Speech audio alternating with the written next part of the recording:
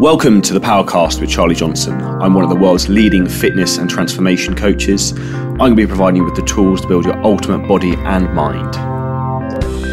So absolute pleasure to have great friend Neale on the podcast today. Thank you very much for coming on, Neale. Something I think I mentioned on an Instagram story when we shared something earlier is that you were one of the first people I really looked up to when I was much younger. Scary enough, 12 years ago, when I first started getting into training. So having you on the podcast today is an absolute pleasure. Thanks. Well, thanks. I mean, you probably looked up to me because I had a similar hairstyle.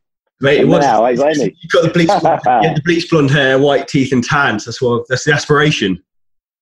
That was it. I had a surfboard image. I had it. I've lost it, Charlie. I've moved it on to... You're carrying the torch now, mate. I haven't got the tattoos to match it, though. yeah, those were the days. Yeah, I remember them days. In fact, I come across an old photo. Someone tagged me on Instagram with Stuart Core, if you remember him. Yeah. Back in there, he was a great sort of junior in his day, and there I was with a bleach blonde there on stage at the British finals, and that must have been about 10 years, 15 years ago, something like that. Yeah, but I mean, them blasts from the past, they do bring it all back home. So kind of the glory days of when, you know, bodybuilding used to be is kind of different to it is now with all the different classes and social media and stuff. But I mean, I think they're both ways that they've come out from the old ways to new ways have both been beneficial, and they've had to move along. But it's nice to see, you know, some of them old faces on stage again. We get forgotten us dinosaurs of the sport.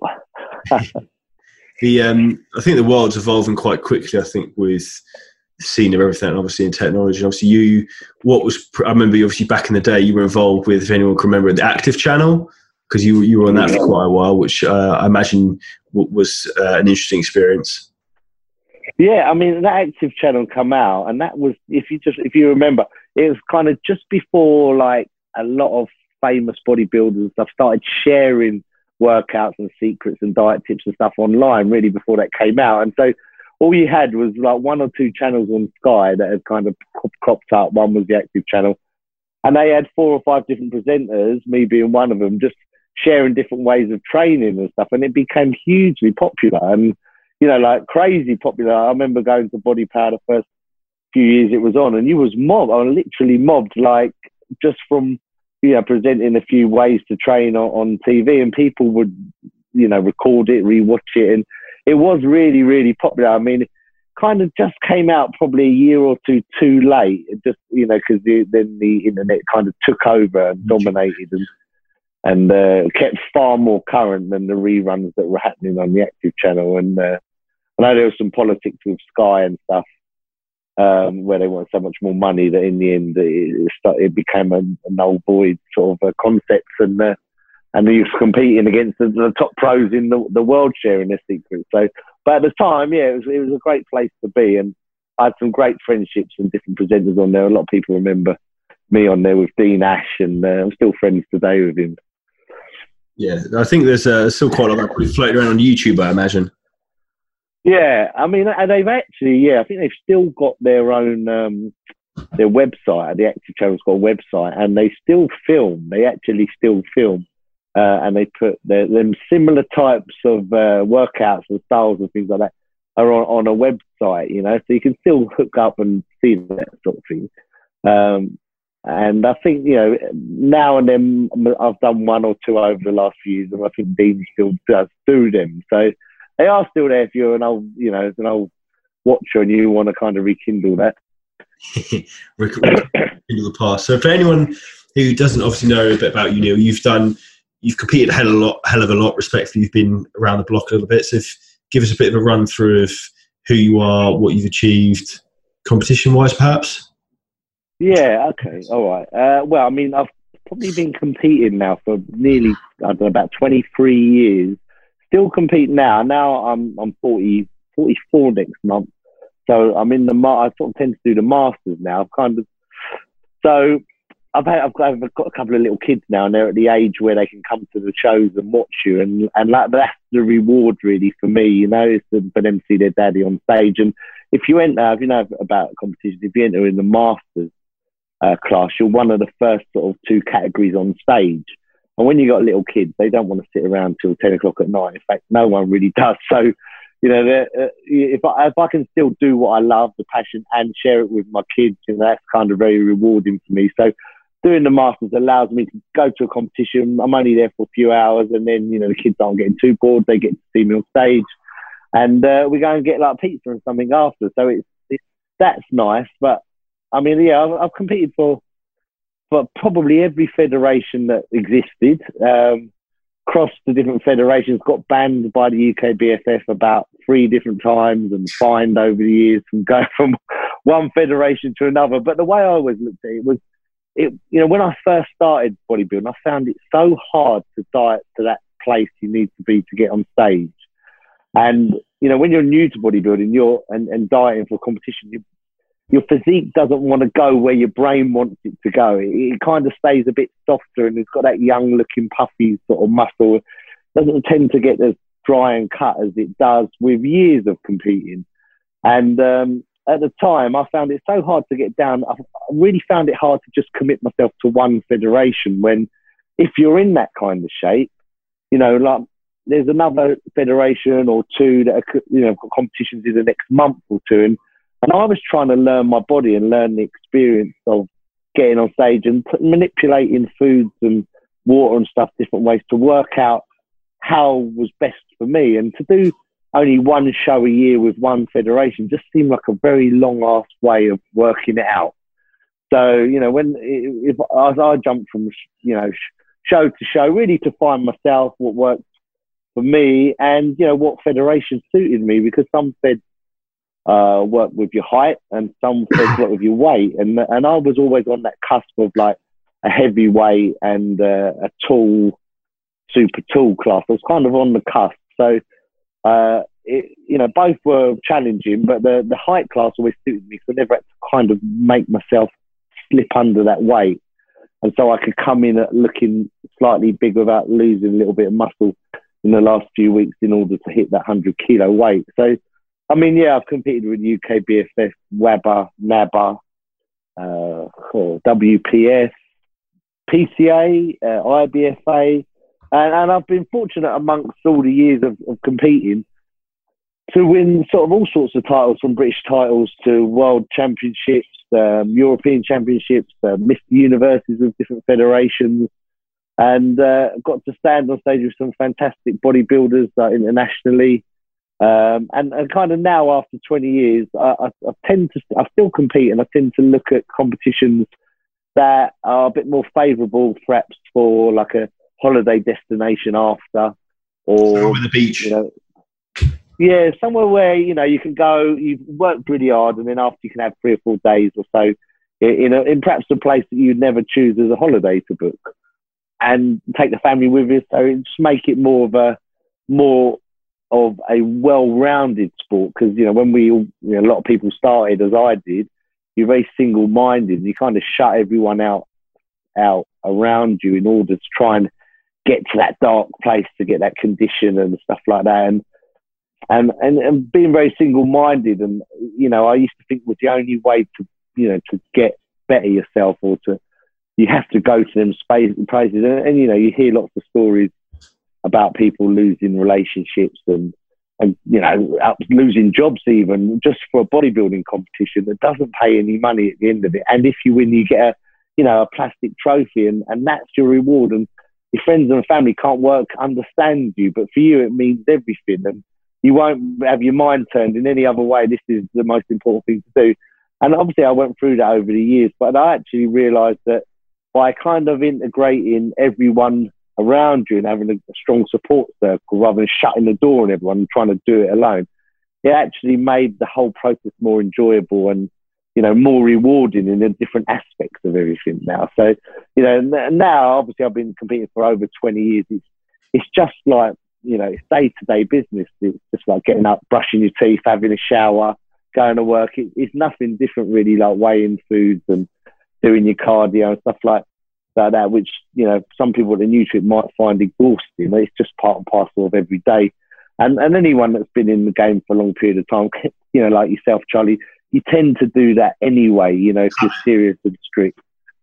most of us work best if we've got like a protocol we follow or a plan or a schedule, and then we just tick the box, eat our meals, do our training, and then you go to bed a content person. Yes. And then you can repeat each day. And that's really the key to I've found in all the years is consistency and just being consistent with your training or your diet, not jumping from 1 week, from one idea to the next or one training plan to the next, etc. And it's just if you can be consistent and dedicated and just as long as you can do that, things will happen as long as you're, that way, inclined and you don't fall off the wagon at some point. Because and that's the real secret. I think there is no real secret. There's no magic pill. It's just consistency and commitment to it all. In terms of obviously training, where would you say, like, what's your style of training? Would you say, obviously I've trained with you a few times, I'm pretty aware, but like from where you probably first started, what did you do when you first started out compared to what you do now? What do you, like, you've done all sorts of things. You've tried, like, I think Neale approach with like higher volume and training twice. Yeah. Like, what did you find worked for you and didn't work for you? I think when I started, like most of us that grew up in the UK with Dorian Yates as like the man to follow. We all I started with that type of Dorian Yates style training where less is more and it's taking one set or perhaps two to absolute failure and progressive overload. And when you're young and when you're you haven't been doing the same like movements for over 20 years as I have now, your joints and stuff, muscles, bellies and everything are a lot fresher and much more comfy with their movements without causing any injuries to you. So, and that's what I've done to start with. And then after about 10 years, I noticed I got little nicks and niggles and certain heavy exercises were causing me like hip issues or knee issues rather than in the muscle where I will obviously want to target. And so I had to, be clever if I want to be doing this for the long term and still integrate some of that, the heavy progressive movements, but then find other ways of stimulating the muscle without just grinding down your joints and tendons, which seems to happen for most of us as we've, been in the sport for a fair while. I mean, if you look at Dexter Jackson now, he's kind of reported on the internet that he sticks to all machines only because, they're much more controlled and he's less likely to tear anything where he's been training for so long. Them injuries are more like possible. And I've had a fair few injuries myself through, all the classic movements like tore my chest on the flat bench press, tore my bicep, ridiculously flipping strongman tires, doing things that you do when you're younger, but now you're in your 40s and your body's been doing it for a long time, and then things kind of pop and rip when you were younger. You might just get a little bruise and you shrug it off. So I have to be more careful. And now, I still squat hard and I squat heavier. I probably squat up to like 5.5 plates now most weeks, each side of the bar. But now I'm going down, listening to my body, my knees, back, hips, tendons, ligaments, muscles, and think, as I'm going up and down, is anything going to break? More than let's smash this, under bar up and down and, we're unbreakable because that's how you feel when you're in your 20s. Now I have to listen to my body. And if things are twinging around, what I've learned is, if you just carry on foolhardy, you tend to get some sort of injury.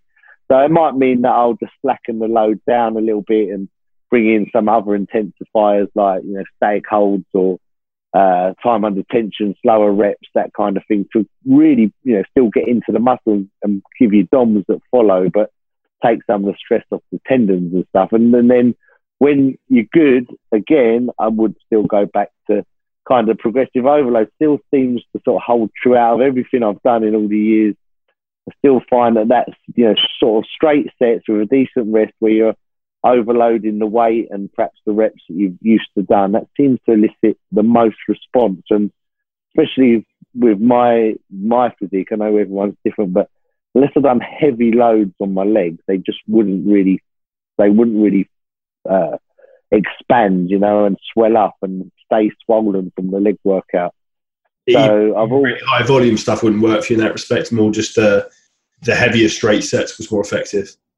Yeah, so I mean, I love high volume. I love the John Meadows style of intra-training drinks with all your cyclic dextrose, or I use Vitago, I've always used Vitago, and all your aminos and pushing everything into your system. But, there's no point doing that if you're only doing 1 or 2 sets. If you're doing high volume and you're taking a lot of energy out of you, it makes total sense to have a carb powder through your training so you can push on, you don't hit that wall, early on in your workout because you're doing a lot of volume. But I don't see that has a greater response in my physique as the straight sets does with a heavier load. And, if I squat really hard and heavy straight sets and I'm going for like 6 to 10 reps and just, killing myself that way, my legs will be so much sorer and so much fuller for a lot longer, for the week or so that follows. Whereas, I love volume training, and it's hard as hell when you're doing it in the gym and you get a great pump, but it seems to drop off really quickly, and then I've found that if I just visually look at myself and training now, I don't seem that holds true in putting it much more mass on. I think it has its place, and like I say, around injuries, it's great, and I think it's also good around pre-contest because you obviously burning a lot more calories with that style of training. And pre-contest, when your body fat's very low, you're likely to cause injuries if you're going to start lifting heavy. But I would still keep the heavy weights in there because that's what built the muscle in the first place. I just might integrate some like volume in there to take some of the load off the joints and prevent injuries along the way. So I kind of balance it all out. I mix it all out. But I mean, I'm very instinctive as well as I train, because some days I'll go into the gym and it may be a shoulder day and I'll just pick 3 or 4 presses, different styles of presses, from standing, seated, machines, dumbbells, whatever. And I'll just press from one to the other, and really enjoy a pressing day from my shoulders and finish with a little bit of ancillary lateral sort of head work. Whereas other days I'll go in and I'll think about hitting every shoulder head from every angle and then finish with some presses. So it really, I like what I've got after 20 odd years of training is everything works as long as you train really hard and push the absolute ends of the earth and back in that session. Couple that with, decent diet to follow it, it all works. But what the most important factor of it all to me is you've got to enjoy it. When you've been doing it this long, you have to enjoy it. So if you love lifting heavy, low reps, powerlifting stuff, you should still do it. It might not be the best to build muscle. It might be great for your strength. But if you totally leave that out because your goal is to build muscle and you never put that in, even if it's not even once a week, now you're taking something away from you which you love. And we all got into the gym because of our healthy love for it. And, after 20 years, I think you should still really enjoy what you do. And I think that comes down to the diet side of things a bit as well. I mean, we could all eat white fish and broccoli if it was the best thing to make us look shredded. But if you hate that and hate that and hate that, and you really want a good steak and chips, but you don't ever have it because you're stuck, in the end, you'll crack and you'll lose the whole plot with it all. You start to I think, I think you need to put things in there that you still enjoy, but just in moderation, and, still have the nuts and bolts in place for what you want to achieve out of it, but just don't, negate things that you really enjoy. Like, I have clients that I train that, like, especially women, they love running. They love running, like jogging, running on a treadmill or outside running, road running. But for them to get on stage, it seems to always hold water in their legs. They never get the definition and condition the lines and stuff through their legs. But they love doing the running. It's something they get a buzz from, releases endorphins and stuff. So I will try and keep that running as long as I can until we get closer and closer to a competition, till we might have to pull it back or eventually pull it out because it is being detrimental to the look that they need for the stage. But I wouldn't take it out just purely because it's not good for their end result if they can get away with including it, from time to time in their training because they enjoy it. And that's the thing. The whole process needs to be enjoyable for us all to stick to anything, whether it's a job or training or whatever we do in life, our relationships, and we have to enjoy them. So I feel like, as I've got older, I've got softer, definitely got softer. I used to be like the Gestapo if I prepped people, and it was this way or I'll crack the whip. And, if you're not listening or you're moaning, then just jog on, mate, because I'm not interested. And hardcore old school approach, which I know is still out there. You know, you don't have any salt or ketchup on your chicken, and you just dry boiled everything. You know, that's the way I used to be, you know, going back 20 years, because that was the only way we knew. And like, you know, as you say, social media's moved the sport on, and, you know, nutrition's moved on as well. And there are ways round. It's not, you know, back in the day, it was I used to think that the hardest, if you worked the hardest in the gym or you dieted the strictest, that gave you the best results. But it isn't really the hardest working or the strictest eating diet. It doesn't necessarily give you the best results on stage. It's kind of the smartest way of training and the smartest way of dieting that will give you the results. And it's just working that out for your body type. You don't have to suffer. We all got to suffer to a degree to get on stage, but I don't mean you have to suffer, because no one actually gives a monkey's how hard your prep was. When they look at you on stage, they just judge you from standing there. And if you look like a bag of spanners, that's it. They'll think you've cheated your diet, but you might have been as strict as hell all the way through. The proof's in the pudding, isn't it? Exactly. I mean, if you can get on stage these days and say, yeah, I cheated on McDonald's once a week all the way through, and now look at me, I'm shredded to the bone and dry as hell. Like, people are patting you on the back. They're not in any way judging you for taking it easy. They're thinking, you're a lucky bastard, you know? Like, I wish I could get away with that. But, you know, if you stood there and said, I just ate white fish and rice cakes every meal, that's all I've done, and you look like you did look terrible on stage, no one would care. No one would even get to hear that. So, you know, like, in all the years of doing it, I have changed over years. I've got softer, and, you know, my clients probably, the long-term ones will realise I've got a bit softer with them. But that's only because I don't think you need to be quite as strict on certain things in order to achieve the results. But then, again, that's dependent on your muscle and your metabolism, because the bigger, more muscular people tend to be able to get away with little slips in their diet and stuff, or a bit of slacking on the cardio, because their muscles metabolically more active and burning more calories for them. People with less muscle or higher percentage of body fat do have to do a bit more work, especially in the infancy of it. In terms of obviously training, do you have a set sort of training split you run for yourself, or you generally tend to recommend? Yeah, do you know what I love, right? So that's a very controversial thing where people are very stuck to one sort of opinion on certain things. Yeah, I mean, look, I actually love, what I enjoy the most training is the bro split, bodybuilding bro split, which is a taboo in this recent, 2-3 years? Like, unless you're doing push-pull legs, you ain't a bodybuilder anymore. You know, but like, if we go back 10 years, it was push-pull, chest and buys, back and tries. You know, it was, that's the way it was. You done one major muscle group and one smaller muscle group, and you trained 5 or 6 days on the trot, and that's what you've done. And it worked for lots of people, but now it's almost like cried off at, as like, you know, you don't know what you're doing if you're doing that. But I actually enjoy that training the most, because after doing it 20 years, I've found that if I train for too long on one muscle group, you know, or I find myself getting a little bit bored, because I've been doing these exercises for a long time now. So I like to do 3 or 4 exercises on a major muscle group, like 2 exercises, maybe 3 on a smaller muscle group, and then the workout's done, and I feel like I've achieved a lot, and I'm not totally exhausted. The central nervous system isn't on its arse, and I ain't got to force myself to get through the rest of the day because I feel absolutely exhausted from the session. Although I still train as hard as I can in the movements that we've done, I find that way I've still got a little bit in the tank to have a life for the rest of the day. But I'll do that for a period of time, and then I will move on to something where it's either back and, you know, chest and back, to like the old days of Arnold, where he used to train chest and back, and then I'll do legs, and then I'll do shoulders and arms. So it's a bit like a variation of a push-pull leg.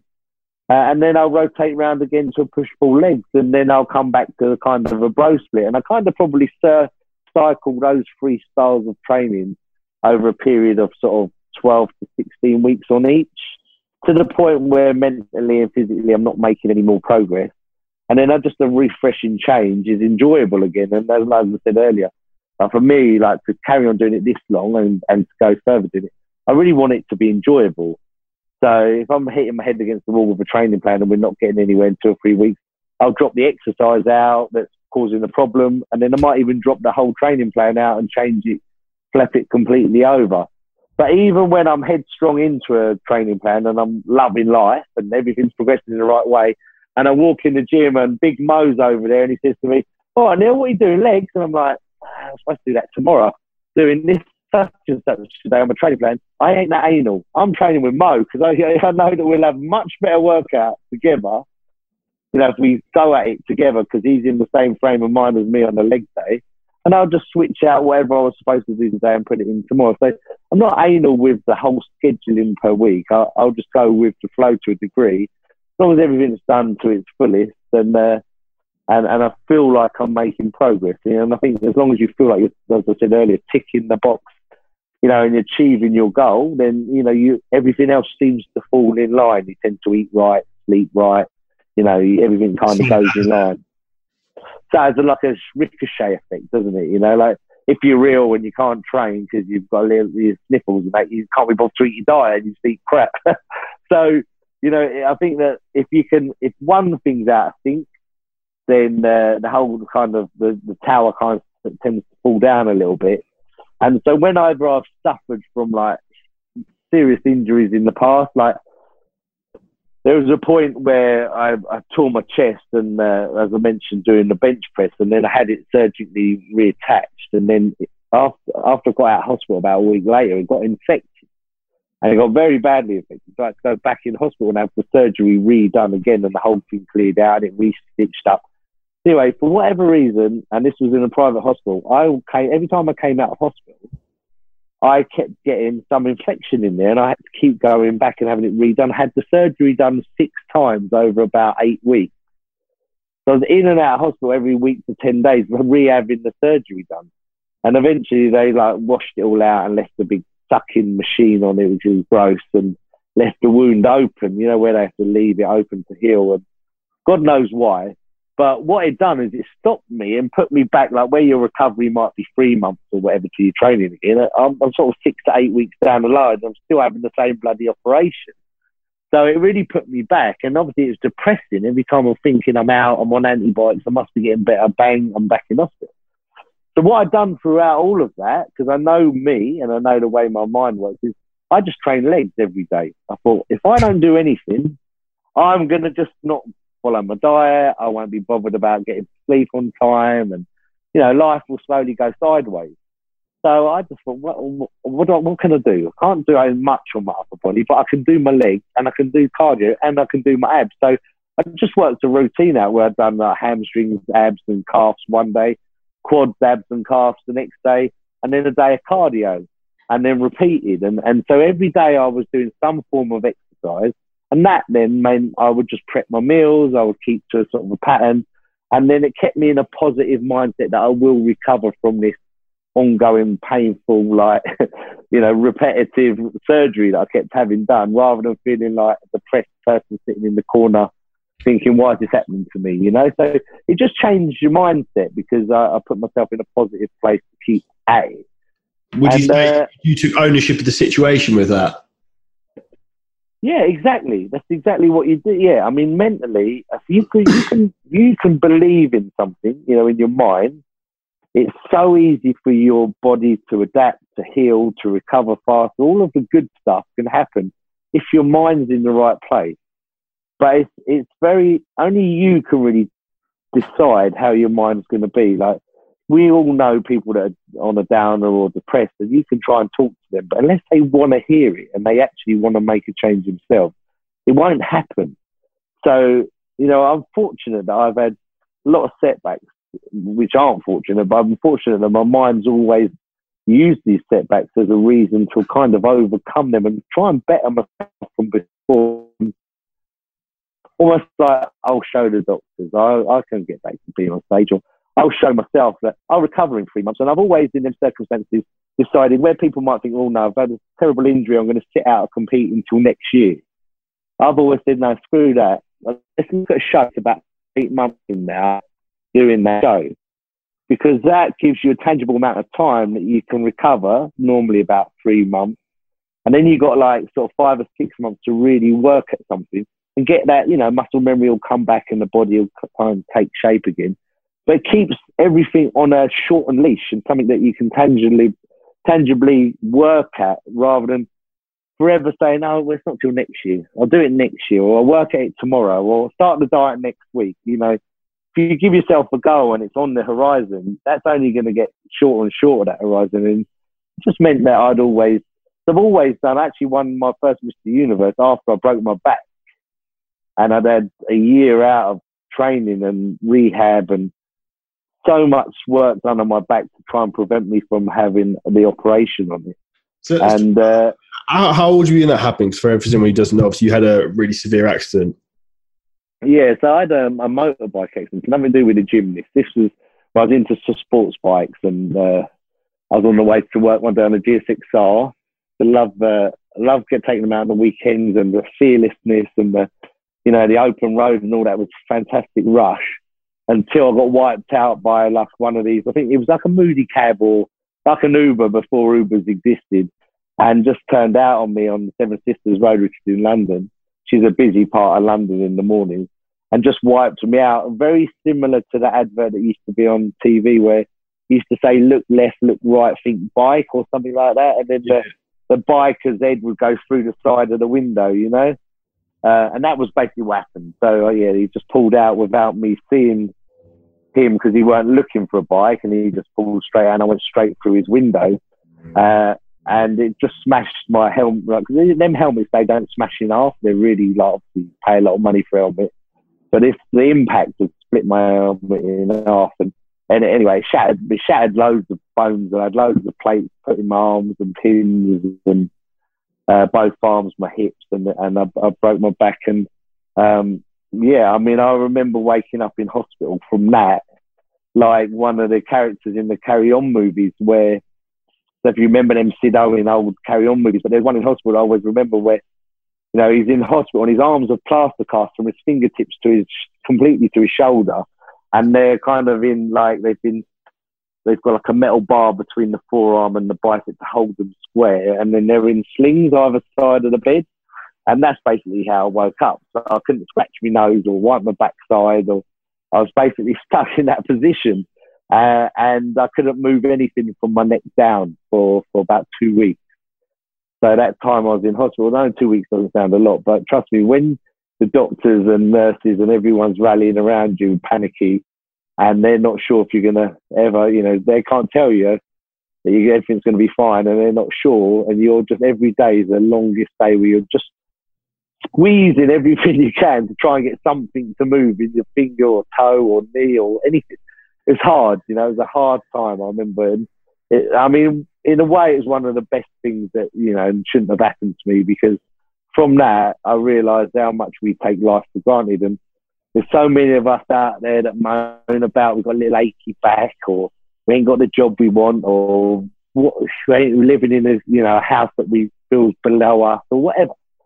But, I remember when I was lying in that hospital, weeks of that, anything that felt materialistic that I seemed to be working on, like, a new car or buying this, putting this mortgage down on this house, all these things seemed really important until the accident. And then after that, when I was in that accident, I couldn't care for any of it.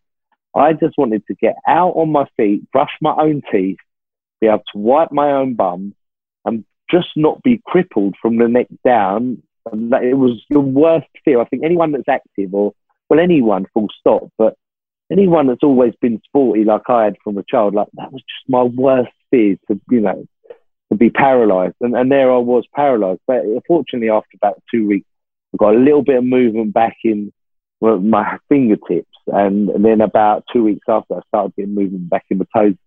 And then as gradually they kind of like helped me to walk again, and we learned all that stuff again. And then they sent me back to my mum's house eventually, discharged me. And my mum had to take the job on of dressing me, taking me to the bathroom, all the stuff that you don't want your mum to see when you're like 20 odd years of age rather than a toddler, you know what I mean? So it was quite embarrassing, every time we need to go to the toilet, your mum would have to come and wipe you, and you kind of want to stop eating so you don't go to the loo, and you don't want to keep asking for a drink because you can't. Obviously, I was in these plaster casts that I mentioned. I couldn't scratch my nose or hold a glass to drink, so it was tough. It was long, but the fact that I knew I was mending, and I could move my fingers and toes and stuff, was just like, it was such an elated feeling. And I remember thinking, if I can get out of this, once I'm out of all these casts and pins and plates and stuff, I will not look at life in the same way where people chase that dollar or chase that Gucci bag or that new car or whatever it might be. It's so important. Wow, it's not important. It really isn't. But, you know, life's the most important thing, and you've only got one of them. But sometimes it takes something really nasty happen to you personally or a real close loved one for you to kind of sit up and think, hang about, what am I doing here? Like, my priorities are all wrong.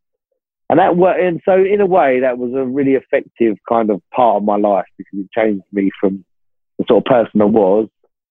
And, you know, where I was bleaching my hair blonde, Charlie, and I'm not pointing fingers, but, and it changed me away from that, and kind of made me more down to earth, I suppose. And so it was a horrible thing, but in a way, it's been good. But, you know, taking that onwards and taking it to training, I mean, just to get back in the gym was a huge success story for me.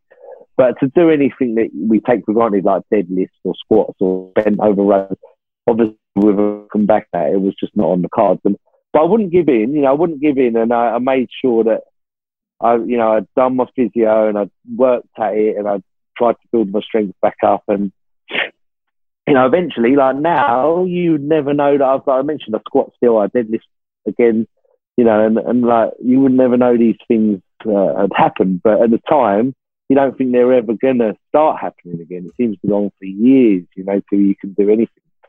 I mean, the extent of my lower back training was me lying on the floor and just lifting my head and shoulders up off the floor. The amount of pain that used to cause me. But obviously that's like the start of a back extension, and it was slowly strengthening my back. But Jesus, the amount of pain that caused me. And to go from there onto a back extension machine, and then onto like a Cybex back extension machine, a weighted one, and eventually, you know, very light bar deadlifts and stuff. It was a very super slow progress. But, you know, every day was an improvement. And that's the way I looked at it. Rather than me down by it, I could have been paralysed done. Could have been me done. So every week I made the smallest little improvement in strength or less pain or whatever. And I just took that and went with it and saw it as a positive. And, you know, before I knew it, I ended up getting on stage and doing this WPF Mr. Universe and ended up winning it. And I just absolutely felt like, I mean, I'd never expected to win it, because I hadn't been able to do any of these core movements for the whole, you know, year or two of training.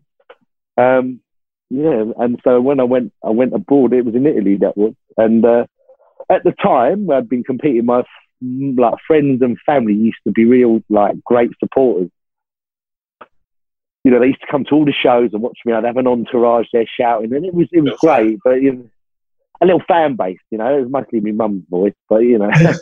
but then, like now, if I go to a show, no one comes. Like Neale's been competing for years. He wants to go and watch him again. Do you know what I mean? It's a different, but I don't care. Yeah, it's just the way it is. But at the time, they used to come everywhere. But when I went to do this competition, I mentioned, I said to them, don't bother coming. Don't come to Italy. Put yourself right out, hotels, flights, etc. I ain't got a chance of winning it. I just want to go and get on that stage and see what it's all about, you know. And then lo and behold, I won it. Got this great big trophy, check, come off stage. I got no one to turn around and congratulate me or share it with. I was like, oh, this wasn't quite the experience I expected if you ever won something like this. But it doesn't matter, you know, just to be there and do it and sort of to experience it was crazy, you know. And that really was a massive step for me, and it made me just take it from sort of strength to strength. And, you know, I realised that no matter what injuries I got, and like I say, I tore a chest, I tore a bicep, stuff along the way after that, these things are nothing. These are muscles. They repair, they recover. That's quite simple.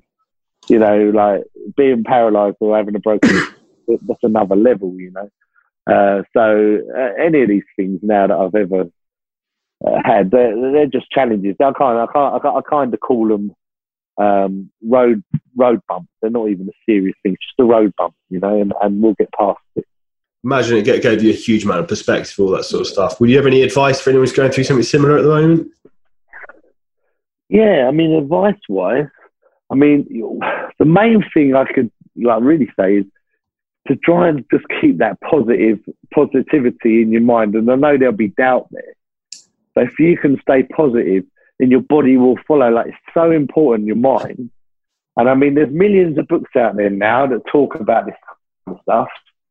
And in time, I still read these things, which I had done at the time, because I found that, anything positive that can make you think that way will really influence how you recover and train. And just surround yourself with people that are positive with you. Not like the naysayers. And you'll always get friends and family members that are kind of telling you to take it easy or to don't do this and don't do that. But they're always that sit on that side of the fence, regardless of what it is. So I just found myself that, keeping around positive people, thinking positive, and and if anyone suffers from anything seriously like that, and I've had a few people over the years contact me, I'm more than willing to to speak directly if you want to add me to your Instagram and direct message me, because I know how hard it was to overcome these. What is your Instagram, Neale, for anyone who doesn't know? Mine's just my name, which is Neale Cranwell, and the Neale's spelt slightly wrong.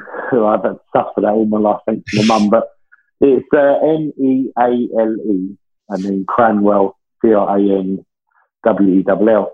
And listen, I judge shows, and I'm always there to give feedback and help, because when I was in them people's shoes, I wished I had that, and it really doesn't take someone a minute to give you some advice or help. And when I was starting in bodybuilding, I wish the judges would give you feedback, and they all waffle on, but they're so busy they can't do it. But I mean, I've done so many shows, and I'll always give people feedback if they contact me or speak to me at the show, because how are we going to learn to improve if no one's helping us that way? And so going from as I say, judging to just even if I can help point someone in the right direction with recovery or exercises that I might have done that might help someone in a similar situation, then by all means shout me up, because it only takes a minute to answer someone. I've always thought that. 100%. I think it's one of those things, a lot of people can feel very isolated, I think, in those sort of situations sometimes. Yeah, well, exactly. And then that's the thing. I mean, I've had a few clients over the years come to me purely just because of the fact that they've had a similar injury or something themselves. And they've come to me hoping that it would help them, because there is someone else out there that's been through it and kind of got past it. And it's a bit like a Roger Bannister 4-minute mile thing, isn't it? It's like people don't think they can achieve it, but then someone does, and all of a sudden, no, okay, we can all do it now. So I think you just have to have, I think that positive side of people with a success story after such a, problematic injury or something like that is, it's always good. We always like a comeback story, don't we, or an underdog story? Whether it's in boxing. Tiger Woods, when he won one of their majors recently, was insane, because he'd been written off for years. Exactly, yeah, exactly that. I mean, I love watching the sports like boxing, UFC, and that, and the underdogs are always the ones that I will follow, because they make a great season. I mean, when a Conor McGregor fight with Nate Diaz, that first one. That was one of the best fights in the UFC, purely because Conor was so full of himself and bigger than life. And then Nate kind of just mustered up this underdog spirit and just was a warrior through it. And, I think watching things like that, even that stirs up adrenaline and, an influence in me. That, isn't it? Exactly. It's the motivation from a different level. And I think you can take these things from anywhere, any walks of life, people that are successful, people that are self-made, people that have, like we're saying there in the UFC, and put them into your own life, whether it's through work or through your sport. And, sometimes I'll mentally focus these type of things. If I'm going into an exercise and I'm thinking this is a tough set here ahead, I'll think about these things and about these people that have achieved these things. I might have watched recently, and watched them on purpose prior to, say, going to the gym that week. And then put them thought process in place and step into a circle. So what I do when I walk into an exercise, I'll draw a circle out in my mind's eye to say in front of the squat rack. And that is like a circle of strength or circle of power. And I step into that. Once I'm in that, all these emotions and thoughts I've had, they kind of come alive. and then the world outside of this circle doesn't exist, and then you're just there for that job. And sometimes I found that really insulating that movement that way will help overcome these big, these real big numbers that you're trying to tackle that are almost they can be a bit worrying when you look up at a leg press or a squat rack or something like that, or a bench even, and there's some big, like, scary looking plates on there. From time to time, just being scared of them will make you lose that set, so sometimes you have to think positively in a different way and channel different energies in order to do that. And I think that's where it comes back to consistency. If you can do that from week to week, that's going to make you progress more than following any of the latest fads of training or supplements or whatever. It is really working hard, and then the other stuff kind of follows. Yeah, it's no like surprise that the harder you work, the luckier you get with a lot of things. No, exactly. Yeah, exactly. And I think that does get a bit lost in today, because there's so many fantastic supplements out there now which claim to do so many things, but all their claims are built on like the design of someone absolutely smashing themselves and working to their umpteenth level or whatever they're doing. And that's when the supplements are actually might actually have an effect and come into play. Yeah. But people will spend hundreds and hundreds of pounds on the latest range of supplements, injury training drinks, pre-workouts, all this gear, and then they go in the workout and they're just chatting with their mates, waffling on Instagram, on Tinder, and doing a few sets in between. And why? Right. Why did you need all this stuff? You just go and buzzing your head off. So, and that in itself ain't a good thing, because it starts to run down your adrenals, and these things stop working as well, and blah, blah, blah. But yeah, I mean, the old school crew, like from my era and that, would take a pre-workout, and I do, but it wouldn't be a daily. It would be on an occasion where you might have had a few hours less sleep, but you've got a big workout coming, or you've had a hard day at work, but you want to go and train. You're just missing that little kick that you normally got within you. And then things that from time to time have a great effect. They really work real well. But when people just rely on them for pre-workout to go and train arms, it's like, it doesn't make much sense. Because we all love, with men, we like training arms generally. There's a few out there that don't, but generally, it's one of the show muscles that men want to train. So it's not really that hard, and I don't actually think arm training should be that heavy, because it just ruins your tendons. Should be more about squeezing and isolating and that kind of thing, in my opinion. Yeah, so I think so. So I think it's similar with shoulders with that as well, to a degree. Well, I'm a bit caught out with the shoulders opinion on that, because I mean, shoulders. Why is it? I always ask this question to myself, but I'll now put it to you, and perhaps you can answer. Why is it when people go in the gym to train shoulders, whether they're doing like the straight set type workouts in the rest of their week, when they train shoulders, why do they often superset shoulders or drop sets or down the rack dumbbell lateral raise, do all these intensifying craziness things on the shoulders, but they don't on the other body parts, if that's, in general?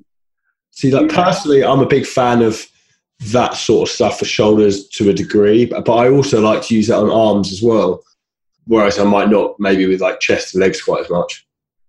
Yeah, but I mean, I've always asked that question, is why is the difference there? Because, if you look at the basic facts of progressively overloading the muscle with more weight or stimulus or whatever, will be the actual kind of basic adaptation which will make it grow.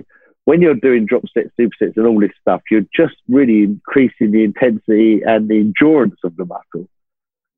You feel a fantastic burn in it, and it's almost mind over matter in your shoulders when you do it, sort of thing, or in your arms. But then why wouldn't you do that in your leg training or back or your chest as well? Like, if that was the answer, And I always wonder that. So, like, when I personally train shoulders, I will do that. I'm not saying I'm not to do it, but I wouldn't do it every week. Like I mentioned earlier, sometimes I just go in and do straight pressing, and all different variations. Because I'm so not used to doing that, when I do that, I'll come away for the week like my shoulders are destroyed. I can't sleep at night, can't lie on my shoulders, and I think that makes a difference. So I don't know. I think the answer. Are you a fan of variety then in terms of your training? So you don't have a set workout you do. Yeah. You just go in how you feel, just blast it from there. Yeah, I do. I do, but that really comes down to the fact that I want to enjoy training. Yeah, I agree. I mean, I've followed... Nothing more boring than doing the same thing every week. Listen, one of the most hardest ways I've ever trained and the most brutalist I've ever been trained by anyone in all the years was with Milos Sarcev. That guy murders you. He absolutely... I mean, I went to a weekend with him, and I think Jamie Johal was there. A few other big lads were there. Almost everyone was chundering. You know, everyone was lying on the floor between these giant sets that he does of about 12, 13 exercises, dying on their feet because we're purely not used to it, but also chundering up everywhere. There was so much sick going on. It was disgusting because their bodies take to that level. Milos trains you really hard. If he decides to hone his sights on you when you're doing this giant set and takes you through it completely yourself, you are in absolute bits. And it was the best weekend, I must admit, I ever had in training, but also the hardest. But I then went on, like most of us would, and think, right, I've got loads out of that. I'm doing that. This is what I'm doing. I've paid Milos. I'm following it. And I followed it. And Jesus, did I stop enjoying training. Because all the stuff I love going to the gym and doing in the gym, I wasn't doing anymore. I was just doing these huge giant sets, and they were becoming cumbersome. And I was taking up so much equipment, or there was always someone on the next machine I was supposed to get on. It was just not very easy to manipulate. And I was finding myself, because I was so adamant I'm following this program, and because I owned a gym, I was coming in either before the gym opened or when it shut. And I was doing the workout then, so I had the free reign of the gym in order to do all the exercises in the way it was supposed to be done. But after a period of time, I just stopped enjoying it because, we go to the gym, we train, we get a pump in the muscle, and we sort of peacock around a little bit in the mirror between sets. feel great. I'm all pumped, and this is great. There's no time for any of that with Milos. You're just bashing the hell out of yourself from one machine to the other. When you've done 15 sets of it all, you just feel absolutely exhausted. There's no pump in you. You just feel absolutely dead on your feet. And then you got to repeat it all again. And for a period of time, I'd done it for about 6 months. I mean, I did stay the course, but after about 6 months, I sort of reflected upon what I was doing. I thought, just not enjoying it now. Just not enjoying it. And there's a lot of pain, a lot of suffering, a hell of a lot of food, and a hell of a lot of insulin being used under Milos. And I didn't really feel like it visually done enough for me to warrant the continuation of doing that. But having said that, we all go to different mentors and different people that we can learn from. And I still take parts and use parts of what I learned off Milos today in my own training. I wouldn't say cherry picked, but certain bits of what he's done I found fascinating and they really did work. But certain other bits of it I found not so. So, for example, his giant sets of training I thought were fantastic, but maybe put them in to your training plan every third week on like a rotation. Yeah. So you might do 2 sort of push-pull leg type workout weeks. And then this is a shock, as a total shock to what you're doing. And also to lessen the loads on your joints and take some of the stress off your joints and central nervous system and stuff that you'd not get injured by continually progressively overloading on them push-pull leg workouts that you've been doing. Then you've got that week's break from that, which is almost circuity style training. And then you come back to doing that. And that way you kind of take 2 heavy sort of workout weeks and one more voluminous workout week. And it's all a good shock. And I've done that for a long, long time as well, which I enjoyed. And the other side of the Milos is, the drug side of things that he implements, and he's not shy about talking about. And I don't think that I necessarily gained as much from the protocols that he suggested as I could with, say, half the amount. So I still use a lot of his protocols today, and I learned a lot from him. And what I must say, I've had probably 3 or 4 coaches in 20 years myself, and he was one of the most passionate, most enthusiastic coaches you could ever have. you know, even after all these years of being in the sport. I mean, he just passionately loves it. It's funny you say that, because he actually, I did his training camp last year in Orpington.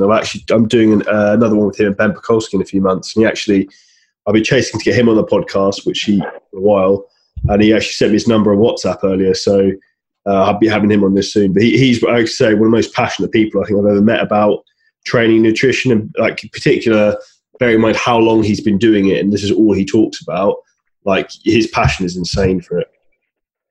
Oh yeah, and it rolls onto you. Like I would read his emails, and somehow his email would almost, I could imagine him talking to me.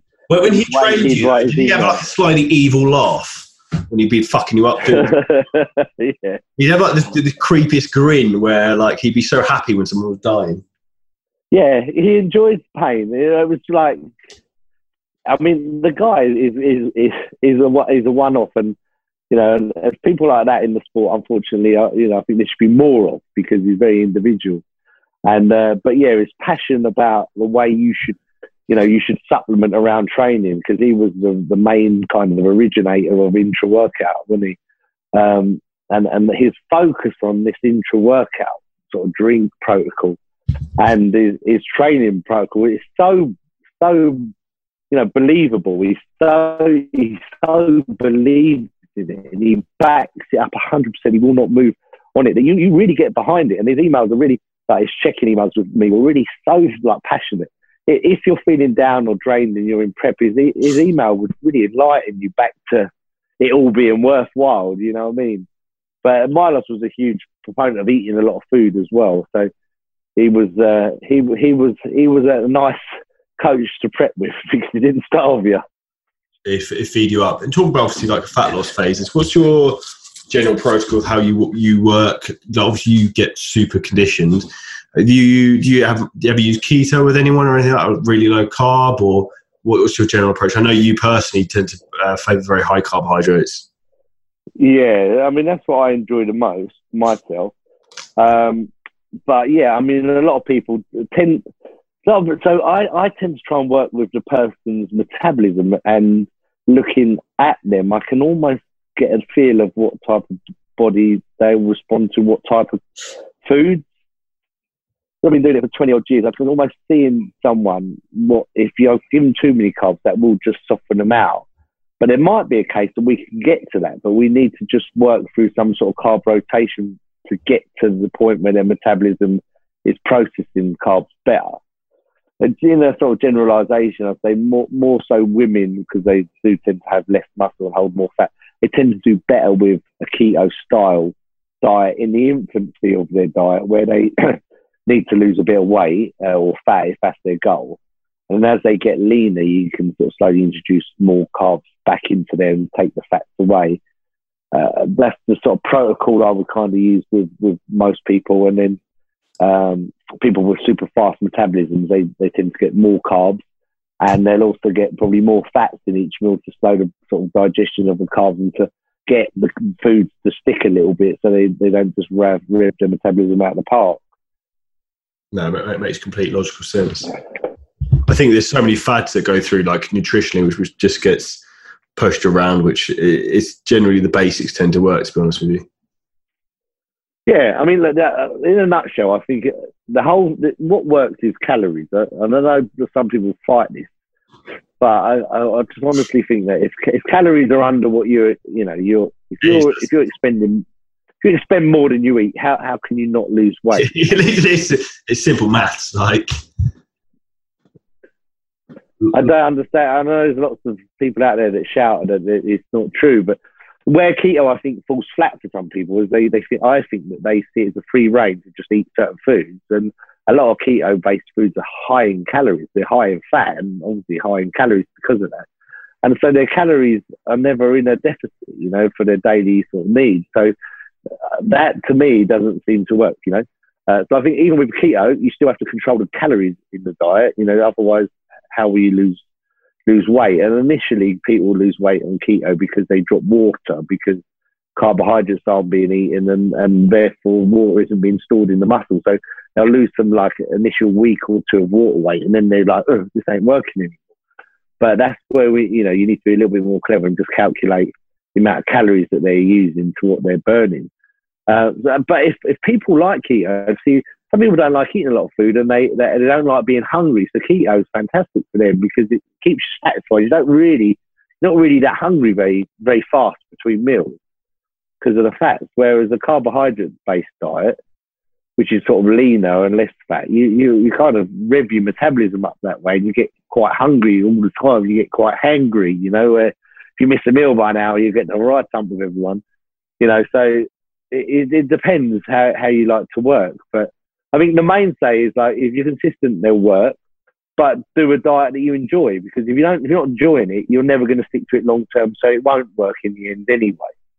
So if you really love your almond butter and your nuts and your avocados and healthy salads and all this stuff, then I'll definitely eat the keto style type diet because you're enjoying your foods more.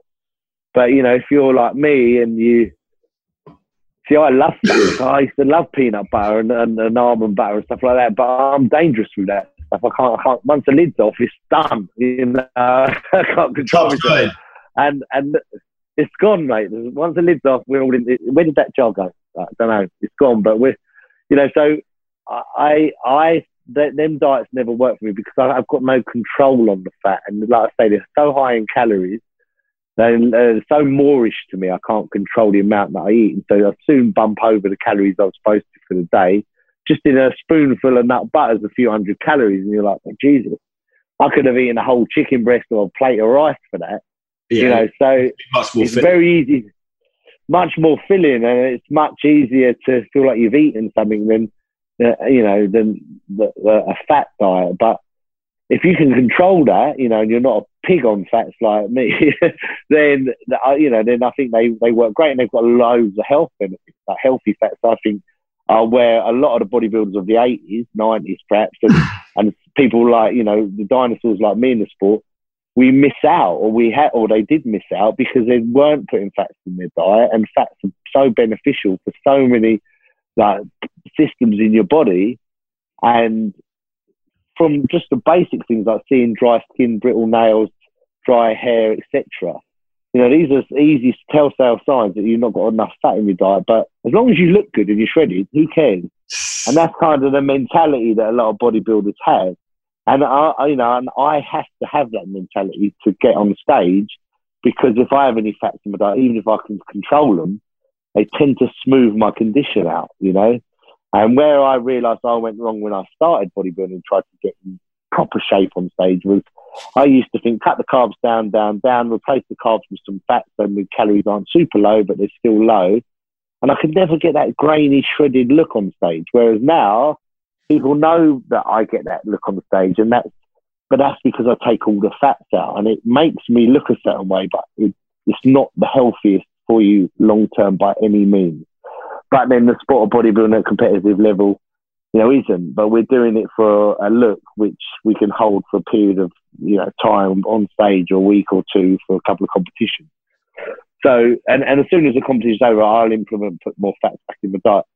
So, I mean, my daily fat will probably be about 3 spoons of Udo's oil a day, sort of year round, and that's about as crazy as it gets. And then I'll add some fish oil like morning and evening as well. And I found that amount of balance doesn't smooth my condition out even for prep, and it prevents too much kind of broken skin and dry nails and that kind of thing that you see as a sign of low fat diet. And then weirdly, like people will play around this themselves perhaps, but having oils in my diet doesn't cause any issues with how I look. Whereas having nuts and seeds and avocados and edible fats in that respect seem to soften me out looking. So much as I'd rather eat them things because they've got something to do, you feel like you're getting something for your time. Whereas oil, it's just gone in it, it's spread on your food and you've not even noticed it. But that has a health benefit without causing any sort of damage to the physique. So, and in the last few years, I've realised that when you carb load into shows, fat loading alongside it is paramount to get the best look of the fullest muscle. And that was something I never used to do before. But when I carb load, I'll always use coconut oils or MCTs because they're taken up slightly differently than normal fats, and they don't seem to spill on me at all. So them type of fats I could eat all day long. So it's just a learning curve, really, about how your body responds to certain foods. And that's where we go all the way back to our first conversation, is why I'd done so many competitions over the first few years and got banned by the UKBFF, was because I wanted to learn me, and I wanted to learn how foods affected me. And I didn't want to wait for one show a year, in order to do it. I wanted to learn out sooner because it's a hard process to get in shape. And so now I know myself pretty well. And I tend to have a good eye, I think, for most of my clients and how they respond. But the way I prep people, I will actually try and get people in the best shape of their life the easiest way possible. I don't think people have to suffer, and I'd like to get them on stage without much suffering, because who wants to suffer when you don't need to?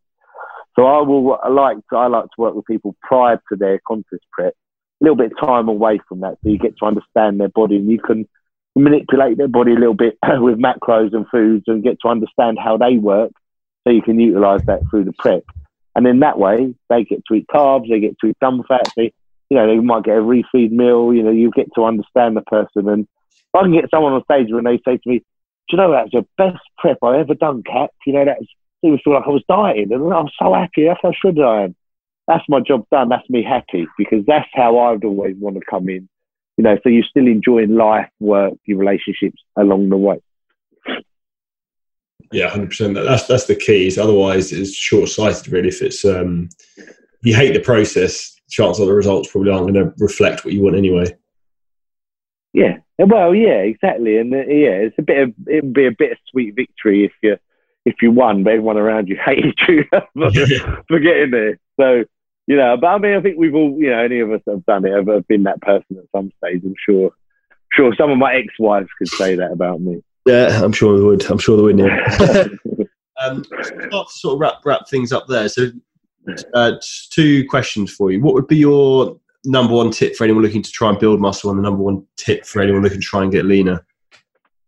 Well, my number one tip for both of them actually would be the same answer, and it would be what I wished I'd have done when I was getting into this and trying to learn it all. And that would be, I wished I'd have spent my money going to see like an experienced coach, someone that's been in the trenches himself, but also has got the experience with results from other people. Because the amount of time, money, effort and stuff you've not spent on them, and you think you're going to learn it your way and work, you waste so many years getting it wrong. Yeah. Where you can go to someone that's been there, done it, and they can just give you all the advice and get you to shortcut your success, whether it's fat loss or building muscle. They've been there, done it, and done it with loads of clients as well. They've got the answers that you're going to be frivolously trying to etch out through years of trial and error. And that's what I'd done at the start. I'd done loads of trial and error and kind of wasted 3, 4, 5 years, really, until I eventually went to someone and thought, oh my God, that was what I should have done in the first place, because in that little bit of money I invested in him, I've learned everything I wished I'd have known, all that time ago. And if you can go and see someone that's hands-on, can actually pinch an inch on you rather than do it purposely online, I think that's always better. Like old school, some people send you photos, and I have online clients that send me photos, but it is hard to be totally critical of a photo, because lighting and prep as well. It's tough, people never send you their worst photos. They always send you ones that are slightly better, or, they're out the group of photos that they've done. Like in my old days, I used to go to the Eddie booth, which was an old IFBB pro, and he used to just brutally strip you down, come and pinch fat off all over you, from your butt, back fat to your abs, and just pull bits of fat off you. And if you can feel gristle under there, go away and carry on doing, the diet and add more cardio, So, I must say I miss them ways of coaching people, because it's all a bit nicey now. Otherwise, they just off they go to the next coach, because the last one was too brutally honest with me.